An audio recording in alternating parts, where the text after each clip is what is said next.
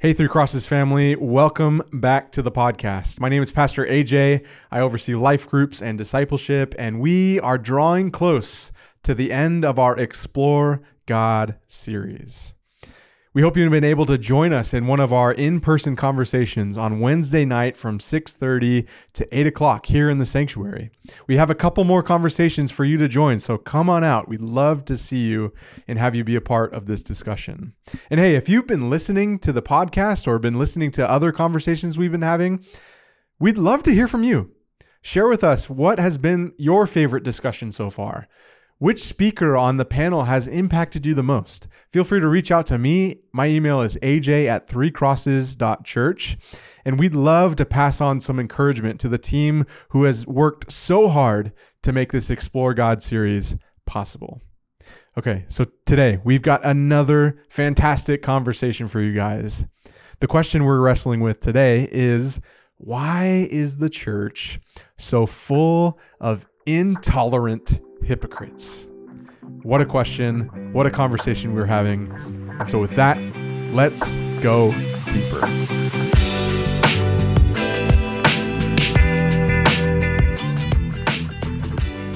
Hey guys, how are you?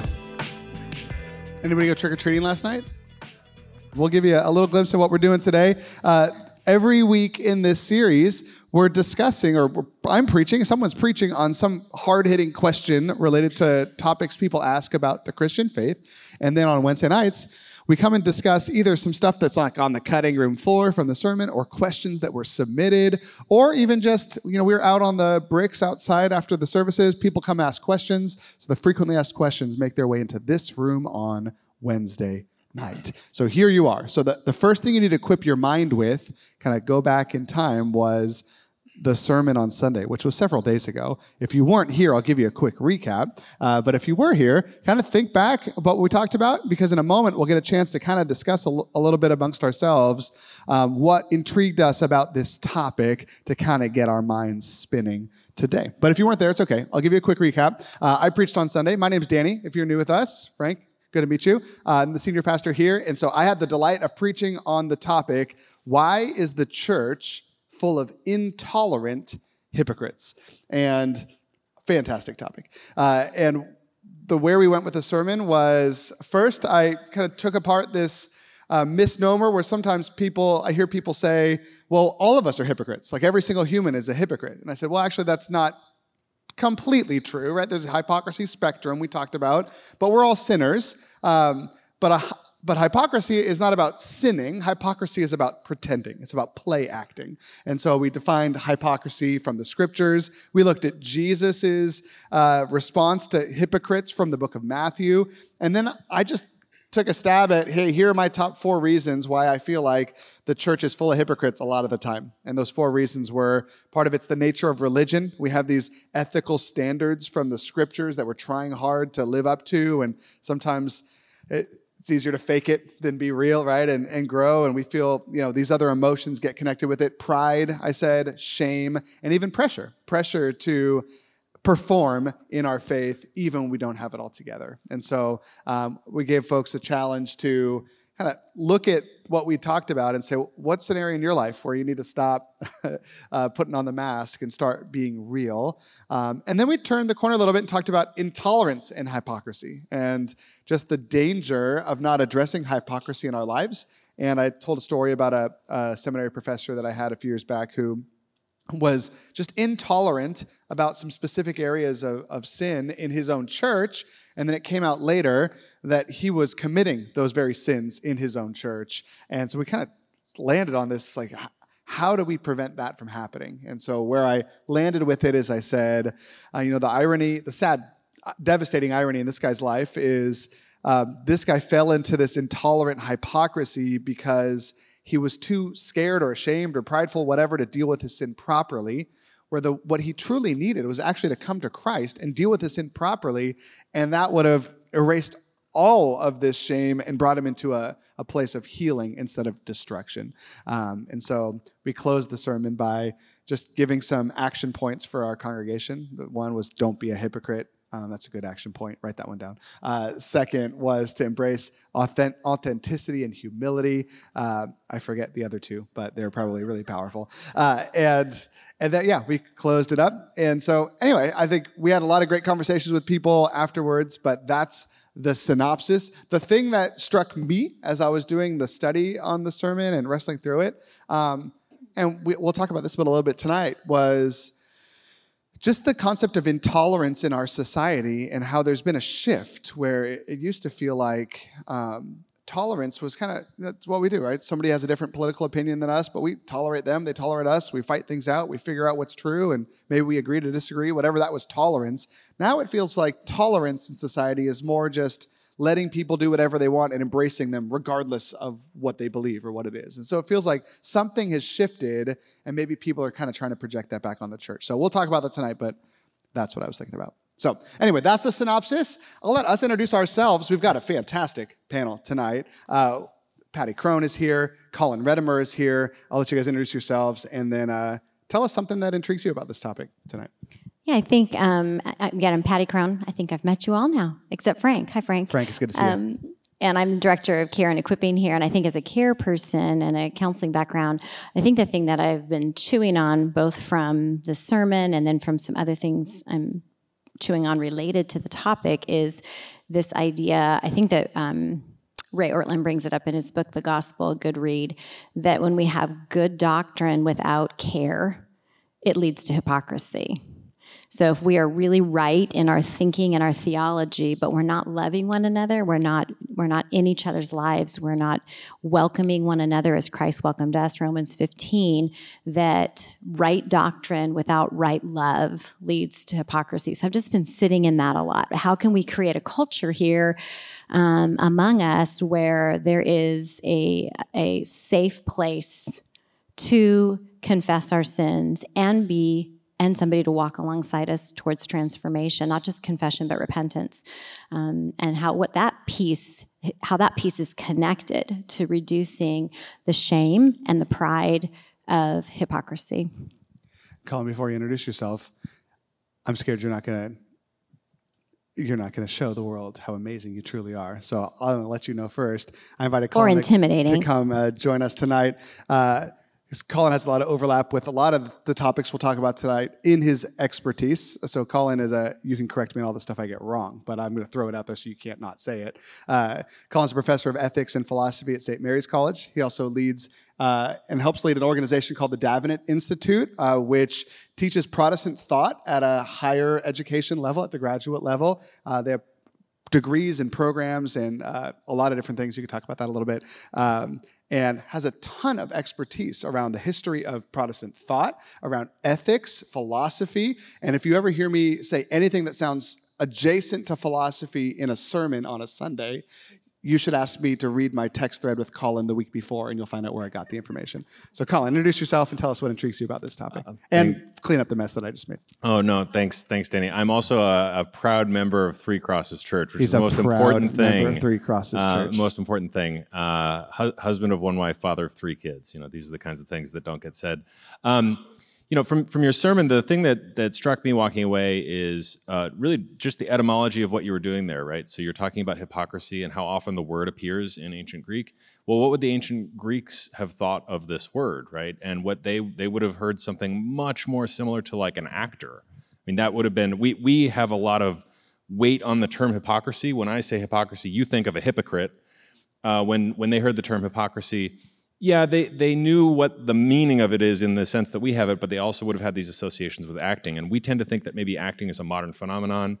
Maybe it started, probably you didn't think it started in LA with movies, in the 1920s and 40s, but maybe you thought it started in like Shakespeare's time or something. Absolutely not. It's way, way ancient. I mean, it predates Christianity for sure, and it's right there at the base of a lot of actually ancient Greek and Near Eastern religious cults and festivals where somebody would play act the god, right? And they would stand before the people and pretend.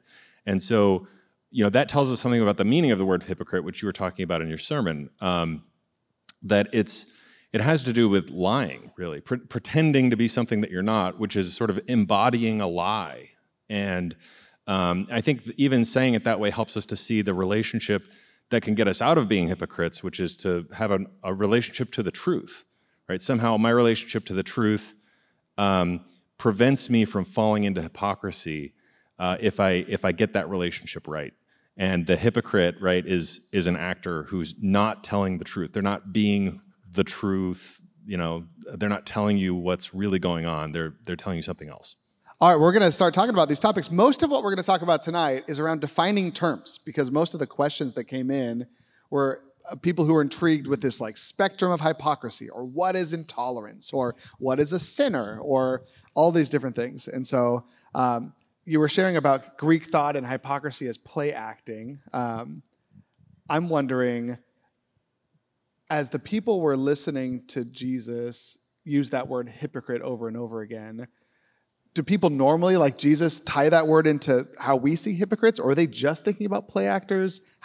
Tell us more about how that does relate. Yeah, so I should say, professional qualification. I'm not a Bible scholar, so both of you actually have probably certainly done more work on sort of just biblical textual, analysis of Scripture. But I can talk about ancient Greek society ad nauseum. Trust me, more than you want to hear. And so, if you think about what are these ancient Greek plays that you would have seen, we think of a play and a stage as being a very secular event. We're just going to go listen to Shakespeare. It's culture. That's kind of how we would think of it. They would have thought of it explicitly as a religious festival. And the gods are invoked at the beginning of this festival, and they often show up as characters, and somebody would be wearing a mask and speaking on behalf of the god. And the point of these plays was to sort of, much like a sermon or a worship service, is to tell the people where we are in the cosmos. Who are we as a people? What are we? Who are the gods? What do they think of us? Where are we going? What's the plan? And those kinds of questions would have definitely been the top line questions that are asked. It is an enjoyable way to spend a day, just like I enjoy going to church on Sunday, but it's much more than that. And so when we see it in that context, you recognize that the actor, which is where we get the term hypocrite from, part of what makes them a hypocrite is that they're speaking on behalf of God, right? But they know, because they know they're just wearing a mask, that it's just a person, that they're not actually representing God, that they don't believe in the words of the God that they're giving to you. And I think that context really does make me reflect then on what we mean when we talk about a hypocrite, when we see Jesus talking about a hypocrite, because it's somebody standing here telling you the word of God who doesn't themselves believe it. And it's evident that they don't believe it because of how they act as soon as they're off stage, right? Or what they say as soon as they're off stage. And so that distance, right, between the claim that they're speaking on behalf of the God and how they really live, how they really think, how they really talk, exposes something, I think, for us about what hypocrisy is. I was thinking, do you guys know the number 2 most famous sermon in the history of America? Sinners in the Hands of an Angry God? That's number 2. Oh. Yes, no, you're right. That's what I asked. You know what number 1 was? Anyone know the number 1 most famous sermon in the history of America? It's probably a Francis Chan sermon now. But it was... your sermon from Sunday. That's right. It was same era, but it was not Jonathan Edwards. It was a sermon. The title was something like the woe or the perils of the unregenerate minister. And it was like this sermon that was sweeping the nation, where from church to church, whoever this preacher was preaching about the necessity of those who are ministers of the gospel to be saved. And so as you're describing that of hypocrisy, it's like that feels like the ultimate hypocrisy is the person who stands up to speak for God, not even believing, not even being saved themselves. And yet on Sunday we talked about there's a spectrum, right? If that's like the worst, is like total pretending phony Christian, and there's a spectrum of it. So I'd love, one of the questions that came out was more of like a personal question around where have we seen hypocrisy happen in ministry, in real life, right? Maybe it is an unregenerate pastor or church worker or something, but so that's a question we can discuss. Do you guys have any... Let's talk about the hypocrites. I can talk about myself first. Yeah, okay, I was telling Dana's story earlier. When I first was exposed to the gospel of Jesus, I was late high school, and I was pretty intrigued, but I also wanted to hang on to a whole different life. And I was up at a chemistry overnight thing for science. And this gal who was really zealous for the Lord, I joined her in witnessing to one of our classmates. So I'm not a believer, and I'm sharing the gospel with this kid, and he prays to receive Christ with me. And how that wrecked me when I got home of just the weight of that hypocrisy. I mean, two things I recognized is just the guilt of it actually moved me towards confession and repentance. But the other piece was how powerful the gospel is, that even when we are hypocrites, people can come to faith. And I do wonder if this is part of what happens with those of us in ministry who slide into hypocrisy, is we see God still at work. And so we think we're okay. We see people come to Christ. We see people helped by the scriptures. So we somehow think God maybe is winking at some secret sin, and then we move into this realm of hypocrisy. We hear about this. We see major ministries crumble because of an exposure of sin, but up until the exposure, it was thriving. And for me, it's very staggering to realize that's how beautiful the gospel is. That's how powerful the gospel is. And isn't it funny that we're even leveraging that glory? We're even stealing that glory from God. So that was my own personal experience. And then, as someone who's been harmed by hypocrisy, I recognize now, and I've seen others who are weak or marginalized or don't have power be abused through hypocrisy.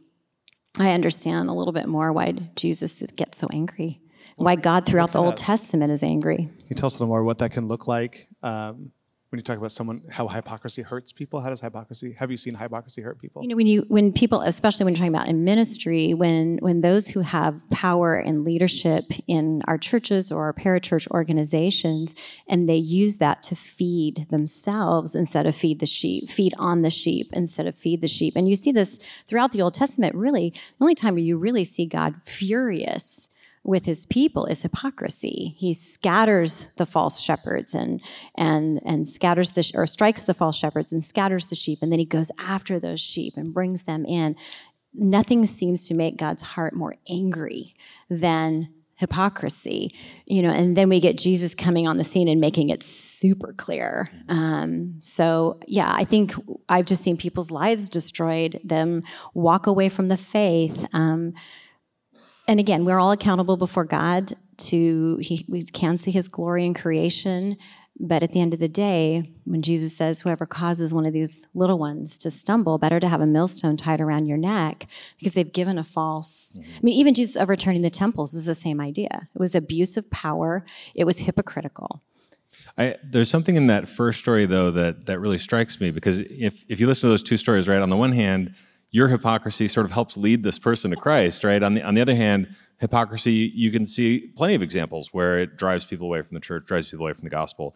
I think the first image, though, helps me understand something really important about Christianity and particularly the Protestant presentation of it, which is that ultimately the power of the gospel is not seen. It might be seen in its end point in our resurrection and our living it out, all of these things. But even there, we would say that is actually happening because God is doing something in those lives, right? So somehow it's about the truth of the word itself. And that can be presented even through the mouth of a hypocrite. And you can hear the truth. And the truth is still true, regardless of our behavior. And so when I think about examples of hypocrisy, I have a list as long as my arm of every time that I've been a hypocrite in some level, right? Because you're saying on the one hand we have this extremity of it, on the other hand, where are these other places where we see it?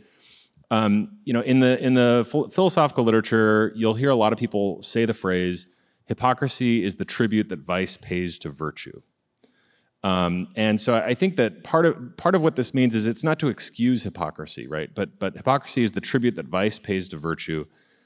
Everyone is a sinner and has fallen short of the glory of God.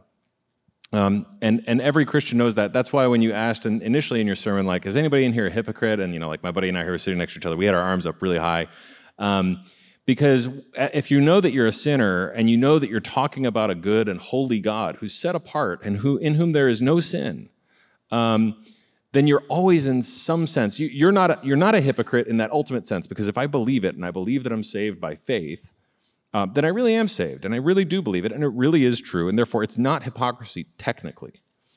At the same time, every parent who tells their kid, like, don't do that thing, that you have done, or that you will do again at some point, because you can't quite as soon as stop they go to yourself. bed. That's right. There's, don't eat another cookie, please. Leave it for me. The candy, those Reese's cups are not for you, that you got last night on Halloween. And so hypocrisy is the tribute that vice pays to virtue. What's going on there? What's going on there is you're telling them some good that you believe and know to be good, even though you yourself can't necessarily live up to it. And so hypocrisy, that again, it's not quite a defensive hypocrisy, but there's this way in which I think it's important to recognize it's an aspect of the fallen human condition in the body. And as long as we're in the body, sin's going to plague us. And as long as that's the case, as long as we're preaching the gospel, as long as we're speaking the truth of Christ, there's going to be this element of it, and we just have to find ways of thinking about it and wrestling it. And that's why it's good to have a conversation like this. And so I'm wondering, is when we see God's wrath over hypocrisy, and we see Jesus' anger, whitewashed tombs, and you hypocrites, woe to you. We see such strong language. When do you think the line is crossed of falling into hypocrisy because we want what we want, and telling our kids not to do what we do, and becoming the type of hypocrite that Jesus is singling out, where we really are, I don't know, maybe, again, back to that spectrum, but I almost wonder if it's that same tension we see in Scripture where sinners cannot be saved, and yet sinners are the only people who can be saved. What is the wording? Is it this willful, I'm comfortable with my hypocrisy, I don't have any guilt about it, I'm not moving forward? Does that make sense? Yeah, I would just say it's the blasphemy against the Holy Spirit, right? There's the unforgivable sin. If you don't believe, if you don't believe the gospel, you can't be saved.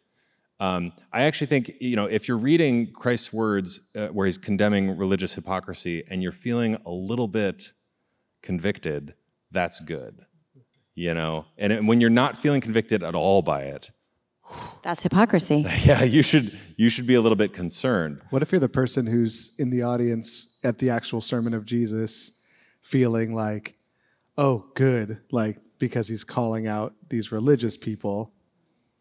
What is that? Maybe because you've been harmed.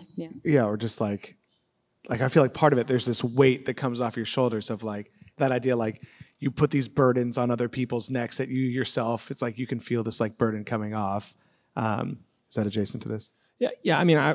I would say when you read the Passion narrative, it's like, who's the guy? Which one betrays Jesus? Both. Is it Judas? Is it Peter? It's all of them. Just Peter repents. Right. That's the only difference. Right. That's right. And so I think it's fine if you're in a situation and there's a sort of, we do see glimpses of justice in this life. And it's fine when you're watching somebody who's committed an injustice against you or your own, or just in general, to watch them getting justice.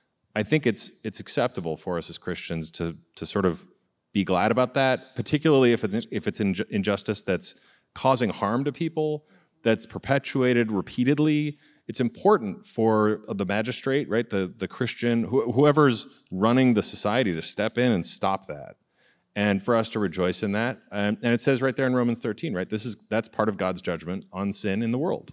The problem, though, is if you just leave it there, then you're just staying at the level of the law as applied where it's visible to us, where it's happening, and you're missing out on the fact that the law is a prolegomena to the gospel. It comes before the gospel. The presentation of the law, and this is why every religious teacher who ever presented the gospel looks like a hypocrite, I think, on one level. This is why we always perceive it as hypocrisy, because to present the law is to say that there's this measuring stick that you can't measure up to. This is what humans are supposed to be able to do. This is what we're supposed to be like, and you're not doing it.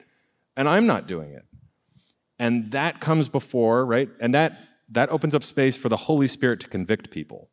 And it's out of the conviction of the Holy Spirit that when the gospel is presented, new life enters in. And that's when faith can enter into to somebody. And that's when they get saved. And it's a beautiful thing. But because of that presentation of the law, you're always looking a little bit like a hypocrite to somebody who doesn't understand how Christianity works, because they're saying, well, wait a minute, you're telling me about this law that I know you can't live up to. I'm wondering, I just keep wondering, one of you asked that question, like, where do you draw the line? Because I think, like, whether it's I'm thinking about my own life, like every week I got to get up and preach what God's word says to people, and I become acutely aware of all the places that I don't live up to it during the week. You have one of the hardest jobs in the world, and the Bible's very clear that we're supposed to be praying for you. And also that we're judged twice as harshly. I think that's the connection I'm making to this too, is in your question that you had that was so good, is if there's people in the audience saying, yes, the burdens that these religious leaders have put on me are unfair, it seems to be, rhetorical actually, there is a different standard for leaders in terms of what hypocrisy is, maybe. And what it means to deal with that guilt.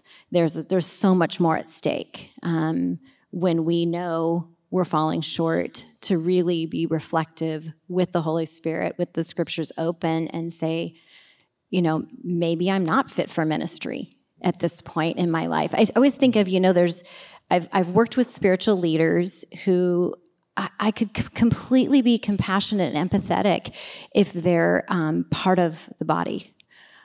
But to put themselves as a leader and then perpetuate some of this behavior, that's different. So I guess it's kind of rhetorical, but maybe it is a really question. I'm bouncing back to both of you. What is the difference? What is the standard? What is the line when we are church leaders? Well, I think too, I wonder how this applies to just every normal person that claims to follow Christ. There seems to be a bit of a spectrum around your own personal holiness, but then there's also a bit of a spectrum around like the standard that you're calling people to, right? So like the story of that professor that I told on Sunday, on one hand, he's a total hypocrite because he's like casting all this judgment against others when he himself is doing the same thing and not confessing it. But then on the other hand, I saw the weird like spiral where it feels like the actual like where he's moved with his church congregation is like this bar that he's giving that's like way too high, where it's like if you struggle with anything, you're not fit for leadership. If you ever, like even if you're confessing, if you make a mistake, you're not fit for leadership. It feels like there's some kind of, as he fell more into his sin, he also created a bigger burden than a normal pastor would give to people. So I wonder about like both of those in tandem. I'm thinking about, like you gave that illustration of the silly one about like Halloween candy, like don't eat it, then I'm going to eat it when you go to bed. I think about unhealthy relationships, like people who might show up in pastoral counseling who, like a mother-daughter situation with the same type of thing, where it's like a mom who's constantly on her daughter for eating habits, and then she can't get her eating habits under control. Part of there's this spectrum around like this unhealthy relationship to food, but then part of it is this like hypocrisy, and then part of it is, are you trying to do good by your daughter, or what is happening? Like it's this whole mess of stuff. How do you weave through all of that as a case study when you're walking through those kinds of conversations with people? You're asking me directly. I'm asking you directly. It's making me think of my teenage daughters, and it is interesting, at least for me personally, when I'm in a position of any kind of authority, whether it's a mom or a counselor or a ministry leader, I'm wanting to keep really short accounts. Like I would ask our kids, especially when they were teens, and especially my fourth, who has a hypocrisy meter that goes off the charts. It's like not just battery operated, it's like plutonium or whatever operated. Anyway, so I would consistently go to my kids and ask them, is there inconsistencies at home? Am I the person at home that you see me to be at church when I'm teaching, when I'm speaking, when I'm caring for others, when I'm leading other people? Where do you see, in fact, it was more of the question of where do you see inconsistencies, not do you see them? Because of course it's always there. So that I can get maybe an insight personally because they live with me 24/7, and my husband's way too nice. He's like, when I ask him, he's like, "You're the hardest person on yourself I know. I'm not going to add that weight and then live with you after that." No, I'm just kidding. He's amazing. So we would ask our children, and it was twofold. I didn't want my position as mom and leader in the church to ever harm my kids. I remember telling my youngest daughter, we had the biggest struggles, and she got to see all kinds of sides of me. Anything I've ever done that is lovely, that's Jesus. And everything I've ever done horrible, that is not Jesus. Promise me you'll believe this one thing. When you leave this house, the one thing you'll remember. But so the weight of that. So I guess keeping short accounts, and that too with leaders, working with leaders in the church, working with staff. When I got to lead staff, consistently asking, do you see inconsistencies when we're in the office versus when I'm at a podium? Do you see any inconsistencies? So keeping really short accounts. Was that kind of what, did I go tangential? Yeah, because I kind of feel like there's, we talk about this full-blown hypocrisy where you're just faking it, but then I just watch like folks fall into it, whether it's parents or it's spouses or it's spiritual leaders or whatever, and sometimes it feels like, I don't know if this is the case of that professor that I talked about, but sometimes I feel like it's like insecurities that we have that we're so terrified that our child or our spouse or our friend or our church will fall into that we like throw the burden that we shouldn't even be holding, but we throw it on them to like spare them from the pain we've experienced. But really like that ends up just feeding this hypocritical cycle because we're believing incorrectly. We're not living it out. Now we're commanding them to do something that we can't even do. But it's like so hard because sometimes, like Colin, like you said, like sometimes like that's just what parenting is saying, like, go to bed on time. It's like, but you never do. It's like, I know, but I should. That's why I'm telling you. You need to go to bed on time. I want more for you. I want your life to be better than mine. But the other piece is our blind sides, right? So we have blind spots. So yes, we're projecting, and sometimes we don't even know we're projecting. We just sense something. So it's crazy. Yeah, I mean, we're talking about sort of where's the line, and it's always a tricky question because once you know where the line is, you can just run right up to it, and rather than trying to sort of thinking about and cultivating like what's the good, what's the aim, and I think some of those practices you're naming are really helpful, like keeping short accounts. I always think of it as fish. I love eating fish, sushi, cooked fish, doesn't matter, but I need the fish fresh because if you just let the fish sit around, it starts to stink. And so, feedback, telling me what's going on, how am I doing, finding out about my hypocrisy. It's much better to find it out today rather than finding it out next week or in 10 years. And so the fish works as a metaphor there. I think the place my mind goes to when we're talking about hard lines or where lines might be is it's in that law portion, right, which is what generates the hypocrisy itself. And so the law applies differently to people depending on where they are and who they are, right? And so you can think about civil law this way, right? Law actually does function this way. It is important for your leader who makes the laws to be able to live up to the law, but it's also really important that they can just make good law. And if they're themselves not quite making perfect, if they're living up to it perfectly, but they're making really bad law, like that's really bad for everyone. You know what I mean? If they're making really good law and are sort of personally a little swish, and we've seen this happen many times, it's a different kind of a problem. And so it helps conceptualize it. And then church law is, of course, a different kind of a thing. And we don't talk about church law at Three Crosses. But when you're talking about, I'm sure we have internal policies about the higher standard that the Bible, because that's what church law is. It's just sort of legal thinking that comes out of the text of Scripture about how you should structure and organize your church. And you do have hard lines, right? You can't be an elder, I presume, here if you're the husband of more than one wife. Is that right? Like multiple wives? Yeah. Yeah, that's true. Yeah. Okay, well, there you go. Like, or et cetera. We could just go through what it says in Timothy and see those lines, right? And so the law provides you with lines. And why does it provide you with lines? It provides you with lines really not, and this is the problem, the law does not solve your problem. It doesn't make you good, right? But what it does is it prevents you from allowing the sin in your life expanding in such a way that it hurts everyone around you and ultimately destroys yourself. And so it's really just a preventative measure. But it provides that much clearer line for us, which I think is really helpful. And on some level, some cases, it doesn't even really matter where the line is. It matters that there's a line. What I love even more than the line, that what you drew out in that law example of the two categories of like live out the law that you're requiring others to abide by and make good laws. Yeah. And the analogy that I hesitate to use because could be too hot for podcast. But as you were saying that, I was thinking, we can always cut this in post, we can cut Danny, this out. Just lock the doors.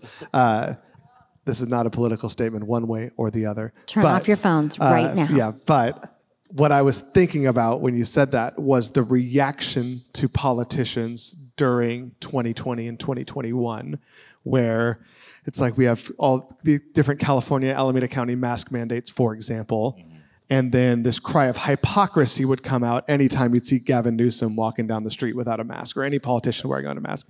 But the cry of hypocrisy that was coming out was almost exclusively, or at least primarily, from the mouths of the people who thought the mandates themselves were ridiculous. You know what I mean? So it's like, if you thought like this law is stupid and you're not living it out, it's like hypocrite, right? If you like think the law is just, but like he's not living it out, it's like, well, hey, none of us can be perfect anytime, you know? And so I wonder if that, like more than a line, if that tension could be helpful even for us as parents or us as friends or whatever, to just say, okay, I need to kind of like that idea of like not giving burdens too heavy for people's shoulders, but also living out the rule of life or the law that you hold people to. So like with your kids, it's like the parents don't exasperate your children. Like don't create a law for your kids that is so stupid that like when they see you yourself not living it out because you're not going to because it's so stupid or whatever, that they're going to cry hypocrite. Because I kind of feel like when you're the person who gives dumb laws and then you don't live them out, you're a hypocrite. When you're the person who gives dumb laws and you do live them out, you're the legalist. And when you're the person who gives like just laws, live them out, you're the sinner. So really the key is to be the person who like has a standard that's a reasonable standard based on the scriptures and lives out that standard. It's almost like for us to resolve the problem of human hypocrisy, which is as old as humans have existed, we need somebody who can both give us a just law and live out that law completely. Jesus. I love when you describe this idea of like the quintessential hypocrite in the Greek mind being a religious actor putting on a mask and pretending to be God and say, this is the words of the Lord, but they're faking it. And then you see the Pharisees who are like trying to be legitimate religious leaders and believing it, but they're really phonies according to Jesus and putting on a mask. Like you think you go down that spectrum to like, what would the perfect example be? It would be someone who's not even merely living it out, but is not even wearing a mask at all, but is God giving law to humans from the word of his mouth. And so Jesus doesn't just condemn hypocrisy, but in himself is whatever the opposite of, what is the opposite of hypocrisy? He's God. I mean, he's not even wearing a mask. And yeah. when you think of it this way, you can see a lot of times we get very confused about why the early church spent so much time arguing and fighting about who Jesus is and how do we talk about that. But I think here we're getting to the nub of it, right? Which is like, well, wait a minute. Was Jesus just like a man who had like the mask of God put on him? Maybe it was put on him by God, so it was like the best mask ever. And that was condemned very early on as a Christian heresy. You cannot say that. Why? Because then Jesus is a hypocrite. And you can't say that. Jesus is, what did he say? The truth. And when we talk about the Pharisees, they're an interesting case because they are hypocrites, but they're not hypocrites. They're hypocrites because they believe it. And they are talking about the right law, but they don't know the entirety of the law. And so there's a deep and profound untruth to what they're presenting that they really do believe. And that relationship to the truth is standing right there in front of them. It's Jesus. And they don't have that relationship correct. And so therefore, even if they are living it out, even if they are talking about God's scripture, they're not talking about it the right way. They can't quite talk about it yet because they don't have faith. Or even the teachings of Jesus of like you hypocrites, you tithe out of your spice rack, right? Like tithes of mint and rue, but you ignore the weightier matters of the law. But then he says you should have paid attention to the latter without neglecting the former. So he's not saying, hey, you shouldn't have been tithing, but he's saying, you can't only obey the easy laws and then like pride yourself on like, look how good I am, but you ignore these weightier matters of justice in the world, righteousness in the world. But it does seem like in his earthly ministry, it wasn't like every Pharisee he called a hypocrite. I mean, I think back to that spectrum, there were particular leaders that he knew were putting these burdens on, and there were other Pharisees in which he invited to himself, and we see them even in a Nicodemus. So, he didn't meet up Nicodemus in the middle of the night, and he didn't say, Nicodemus, you hypocrite, you're meeting me at night. He knew the hearts of men. He knew who to entrust himself to. And to me, this stunning part of the gospel there is that I'm going to take all that hypocrisy on. I, who am perfect, who have zero hypocrisy, I'm going to die for that hypocrisy. And there was always that invitation, even in the parables that were harsh, there was always what are you going to do now? Or, I'm still going to extend, but you're going to need to face that hypocrisy. So as we close the hypocrisy question, what do we do now? What do we do with this? How do we not be hypocrites? What's the antidote? Run to Jesus. What's the antidote? Yeah, I mean, this is why the presentation of the gospel you were doing at the end of your sermon is so important, because it is actually your repentance from your sin, you're turning around from your sin, believing in the gospel of Jesus, and the receiving of faith, and that salvation event that happens in your life, that is what makes you not a hypocrite. And that goes back to Martin Luther and the Reformation, that first of the theses. The Christian life is ongoing repentance, because I'm going to be leaning towards at least compromise that could lead to hypocrisy in the next 15 seconds and the 20 seconds after that, and as I drive home and when I wake up in the morning. And so this ongoing preaching of the gospel.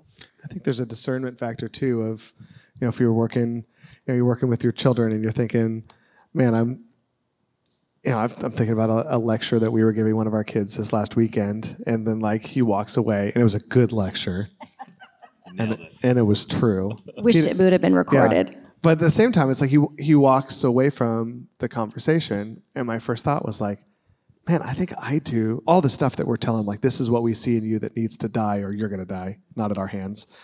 But I think I do that. I never thought about it this way, but now that I see him doing it, I do that. And I think there's a repentance moment in that, but I think there's also this discernment, because there's other times where that'll well up, like I can't call that person out because I struggle with that same thing, where it's like, no, you can, it's a good still, but I got to deal with this. And then there's other times where you're like, man, I feel like such a hypocrite because I keep struggling with this same thing, but I'm trying my best to help my kids or my coworkers or whoever not make the same mistakes I did. But I feel like such a hypocrite because every time I talk about this, I do the same thing. And then there's this discernment of disclosure of when do you, if you're the preacher in the room, when do you get up there and say, hey guys, I have a really hard time preaching the sermon because I'm such a sinner. And when is it do you just talk to God about that? And when do you just talk to your accountability group about that? There's a discernment that's necessary in every sphere that we live in because I do think as we move on to this concept of tolerance, I do think that's part of the core of where our society has moved, is in hypocrisy and intolerance. It's like you're ill-equipped to make any moral judgment unless you yourself are perfect, which doesn't then you're ill-equipped to make any moral judgment, which is kind of where we've come as a society, where if no one can be perfect, then you can't hold anyone accountable to anything, or else you're a hypocrite. That's why I wonder where, one of the things as counselors you want to, especially pastoral counseling, biblical counseling, is identify with somebody.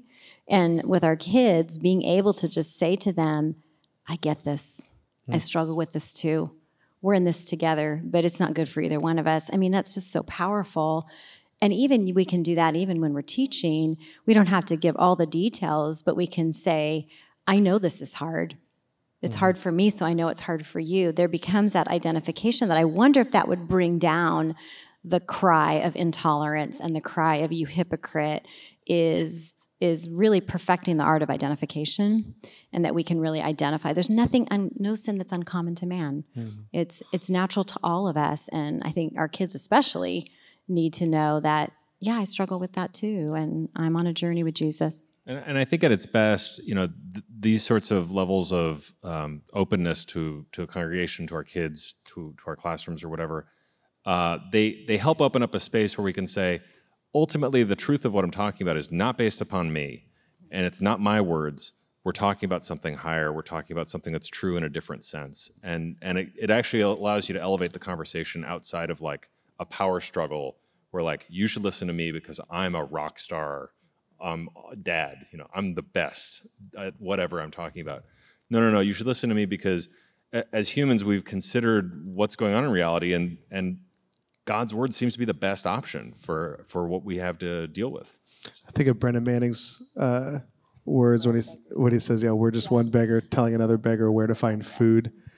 Is that is that completely accurate, or is there something missing in that? Like, is that the posture of humility? Is, hey, we're all sinners and we've all fallen short, and I'm calling on this higher standard for the both of us, but right now I'm calling on it for you. I wonder if there's a place for we're just one who's tasted in the bread and known that it's awesome, showing you where it is too. Like you're right, it's probably not fully developed phrase, because with our children, as leaders, there needs to be hope that we're being transformed, right? I don't want my kid to hear, this is gonna suck forever, and you're just gonna deal with this for the rest of your life. There's no hope for any of us. There's no hope for any of us. But that, I'm on this journey with you, and I have seen the goodness of the Lord, and I've tasted this bread. Yeah, there's times I'm still hungry, but I have tasted this bread, and I'm being changed by this gospel, and you can too, because it is objectively true.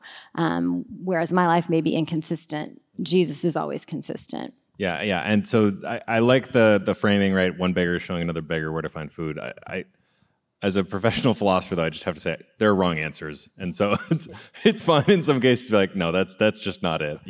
We know that. I appreciate that, because it's always bothered me a little bit. Yeah, and that I don't think that's the basic posture you want to have when you're talking to your kids. They're not in general just obviously wrong all the time, but sometimes that's going on, and it's important. Again, it's not an authority play. It's not like you're wrong because I'm in charge. It's like you're wrong because this is just. It's 1 + 1 is 2. Triangles exist. These are the sorts of like basic arguments we can build. It's not going to lead to human flourishing. There you right? go. Yeah, I like that. Always go back to human flourishing.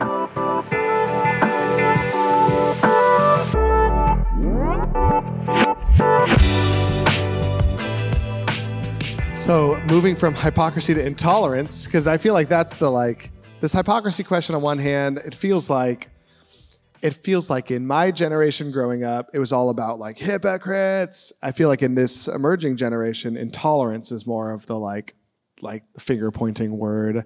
I mean, you teach in a college context. Where do you see this word intolerant? I don't want to open up too big a can of worms, but let's have a 4-ounce can of night crawlers for you to open up here. Yeah. The thing that I would say is tolerance in general operates as a secularized version of Christian love. So it's not Christian love, and if you chafe against that, you just have to ask, well, why is it that Jesus didn't say, "Tolerate one another as I've tolerated you"? If I have tolerated you, you are a member of my body. Go and do the same. Go and do the same, right? He doesn't say that. Tolerance implies both something like I love and accept you, right? The end point of the gospel message, and something like the judgment that the presentation of the law gives us. Because the person you tolerate, you never like them. You're like, oh, I just tolerate this person. So you're sort of hiding the judgment, and you're never actually completing the process of coming to love the person. You're just tolerating them. And so I think it has as secularization progresses, as the nuns become more common, I think you're going to hear it more and more often, because it's a version of, we could talk about it as a Christian heresy. I think that's a fine way to talk about it. And it's reaching towards some good thing, which I would just say is Christian love. But it never quite gets there. And so because that's the case, it's unstable on its own terms. And there's a philosopher named Karl Popper who wrote a famous book in 1945 called The Open Society, where he talks about, he was the first person to really explore explicitly the tolerance paradox, which is that a tolerant society can exist, but it can only exist as long as it is always, almost violently intolerant of intolerant people. And so, of course, that means it's paradoxical in and of itself. It doesn't make a lot of sense. And that actually gets expanded and weaponized by people like Herbert Marcuse, who goes on to say things like, actually, to tolerate people who do not tolerate the way that we understand it is itself violence.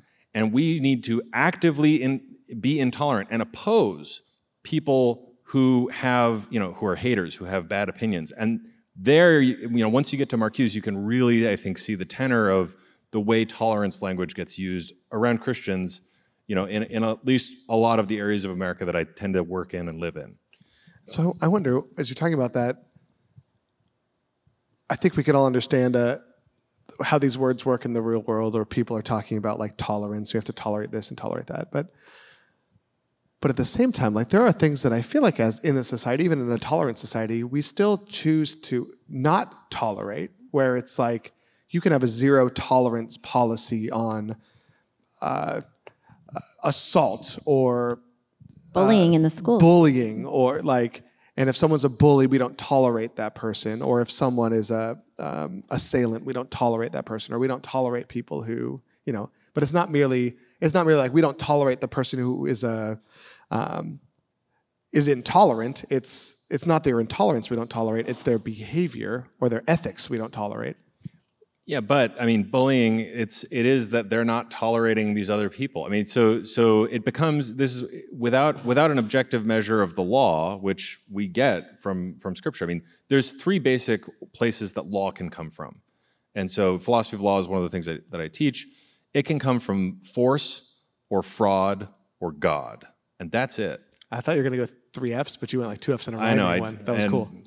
Father. Father. Or the Father. There you go. This is good. Yeah, I liked how the second 2 rhymed, though. And cool. You can see this in Thomas Hobbes and many other thinkers. And so, we would say, well, the law comes to us from God. And somehow, it's not that God's law is the law that we write, but God's law and his revelation through natural revelation and scriptural revelation teach humans what it is that we should be up to as we're making laws to govern how we live with one another. If that's not what's going on, if you deny that as your basic starting point for how you're thinking about what rules and what's tolerated, where the hard lines are that we talked about earlier, then all that's left is force and fraud. And that's what Thomas Hobbes seemed to say. And therefore, if it's just force and fraud, if it's just who can bully and get them their way, who can trick everyone with their words and get their way, then it's really unclear to me why the bully is the intolerant one and the people that are bullying the bully are the tolerant ones. These words become wishy-washy. You're back in Karl Popper's tolerance paradox, I think. And what does fraud look like? Fraud is just lying. It's just tricking them with words. So force would be, getting people to do what you want by physically making them or threatening them, with violence. And fraud is just you're smarter than they are. You can use language in a way that you can manipulate them and trick them into doing what you want them to do. I like the God one the best. I'm on board with God. I vote for God. Sign me up.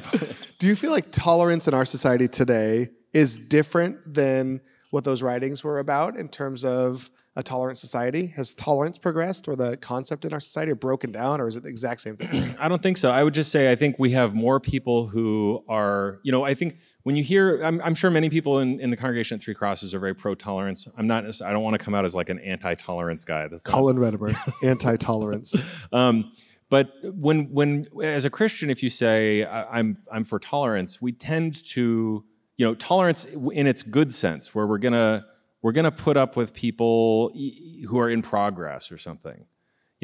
That sense of it really does come to us from the Christian tradition. What you mean when you want tolerance in the positive sense actually comes from Christianity. You just don't see it in these other cultures, in these other communities.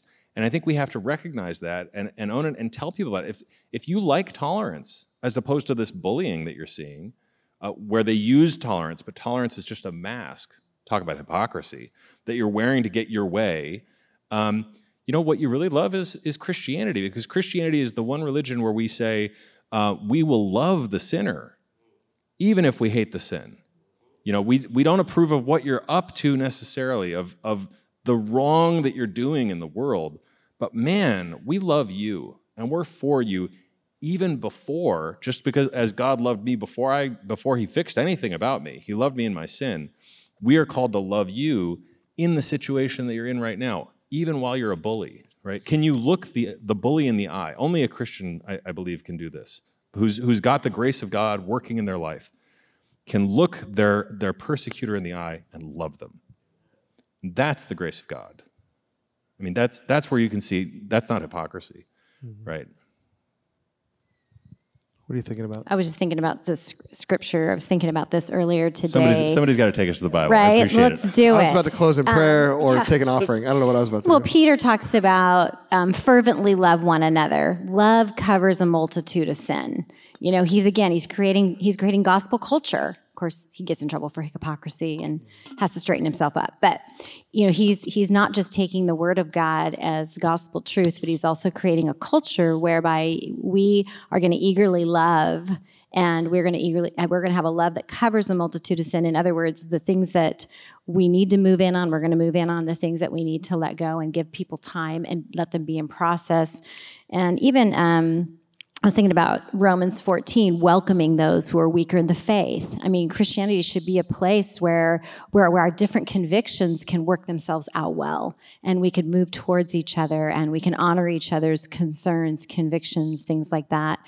And then even in Romans 12, when Paul says, you know, hate what is evil, cling to what is good, as much as it depends on you, be at peace with one another. It's just this urgency that we move towards one another with understanding. And so many of the things that we're intolerant of, partly we're making assumptions of motives, and we're judging the heart. And that's the other intolerance that Jesus is against, is judge not, lest you be judged. Jesus is intolerant of us judging each other's motives, each other's salvation. We do address behavior, but we stop short, which creates this beautiful community. We stop short of judging the person and their eternal destiny and their future, and again, assuming motives. So I agree. If we could sink deeper into that gospel culture I mentioned earlier, where we're a safe place to be in process, but we're not safe to just stay the way we are either. Like, we know we're going to be encouraged, we're going to be exhorted, we're going to have people to confess to, we're going to have people to walk things out with. So, yeah, I love that. What you say about gospel culture in that, because even that Matthew verse of, you know, plank out of your own eye, or don't judge Such lest gospel you be culture. judged. Mm-hmm. Like, that next line is, because whatever measure you use, it's going to be used unto you. And it's almost like I don't know if this is what Jesus intended, but it feels like this reminder that we are creating a culture with the way that we mete out judgment within the context of the church or the world, or like, you know, so if like we're going to, you know, like the culture that professor that I talked about was creating in his church was one that created the problem that, you know, kicked him out the door.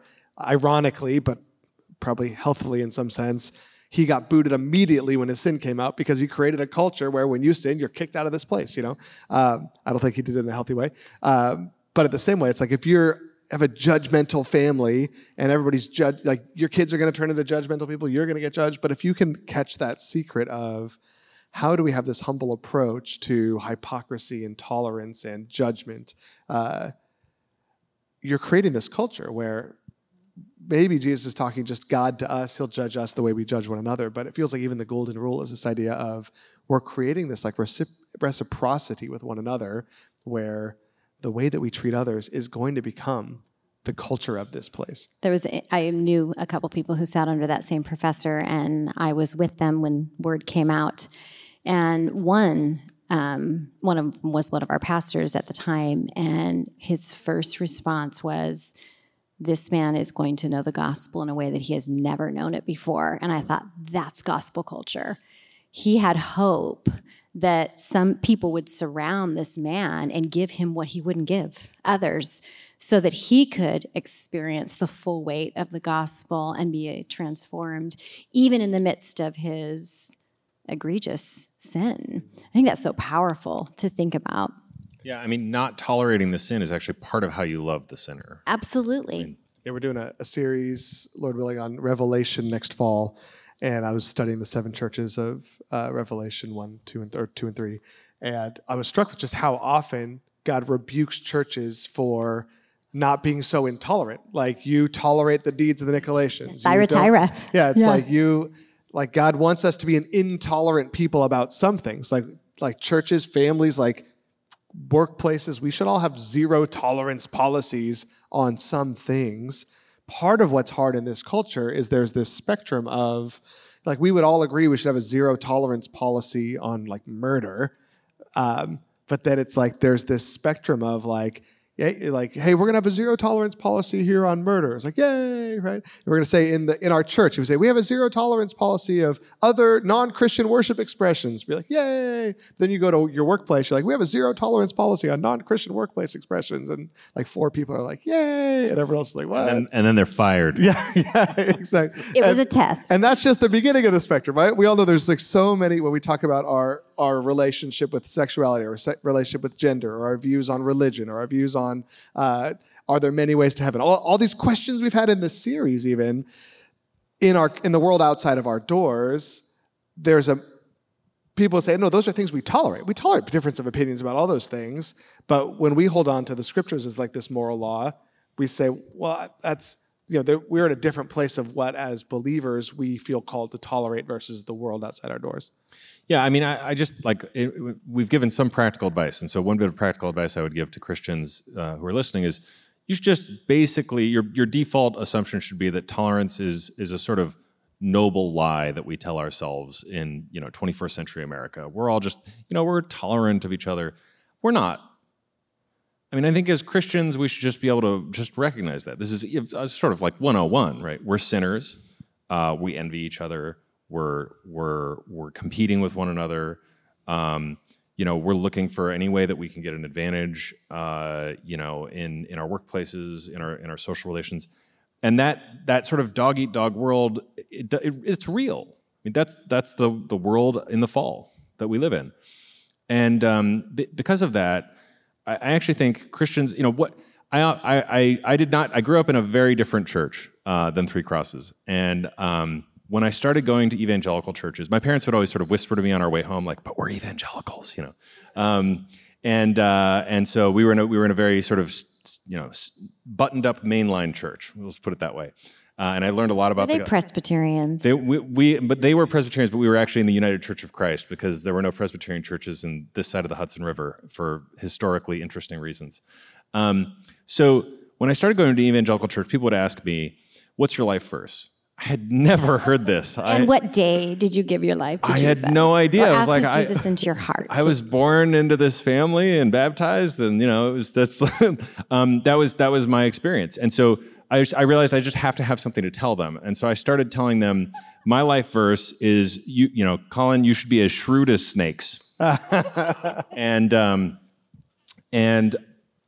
as my life has progressed, I have really felt like that is my life verse. That there's a sort of shrewdness that we should have when we do leave the doors of the church.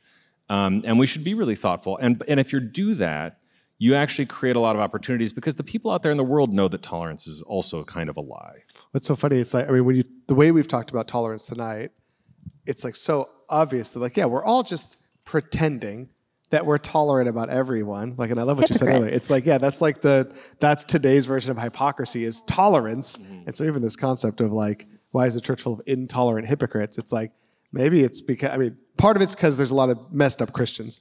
But then part of it is like, even if we were all doing well, we would get that indictment upon us.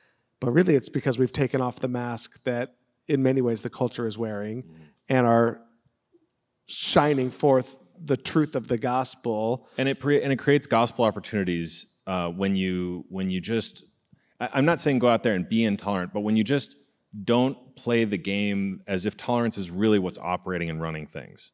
And you're shrewd and you open up conversations with people and talk about who you really are, what you really think, what the truth really is as you see it, and you do it in ways that are humble, that are gentle, that are not attempting to get your way over somebody else. But I do think people recognize the sort of bullying nature of tolerance often in wherever they are. They feel a sense that they can't talk about what they really think about all kinds of things. And that's a toxic way of living. It's a bad way of being human in the world. And it gives Christians an opportunity, if they can know that that's the experience that other people are having too, to have that opportunity to talk about the gospel. And I've seen that, in my life, in my workplace, which, is not always the most tolerant to the gospel. And if we can combine that with a putting on display biblical intolerance in the sense of like Galatians 6, you who are spiritual, restore one another, who with gentleness and kindness. If we could match that winsome truth with the gospel culture of showing the ways in which we are loving one another, but intolerant of the things that harm us and harm each other, that we're moving towards people. I think we show them how we love one another, and then we go love them.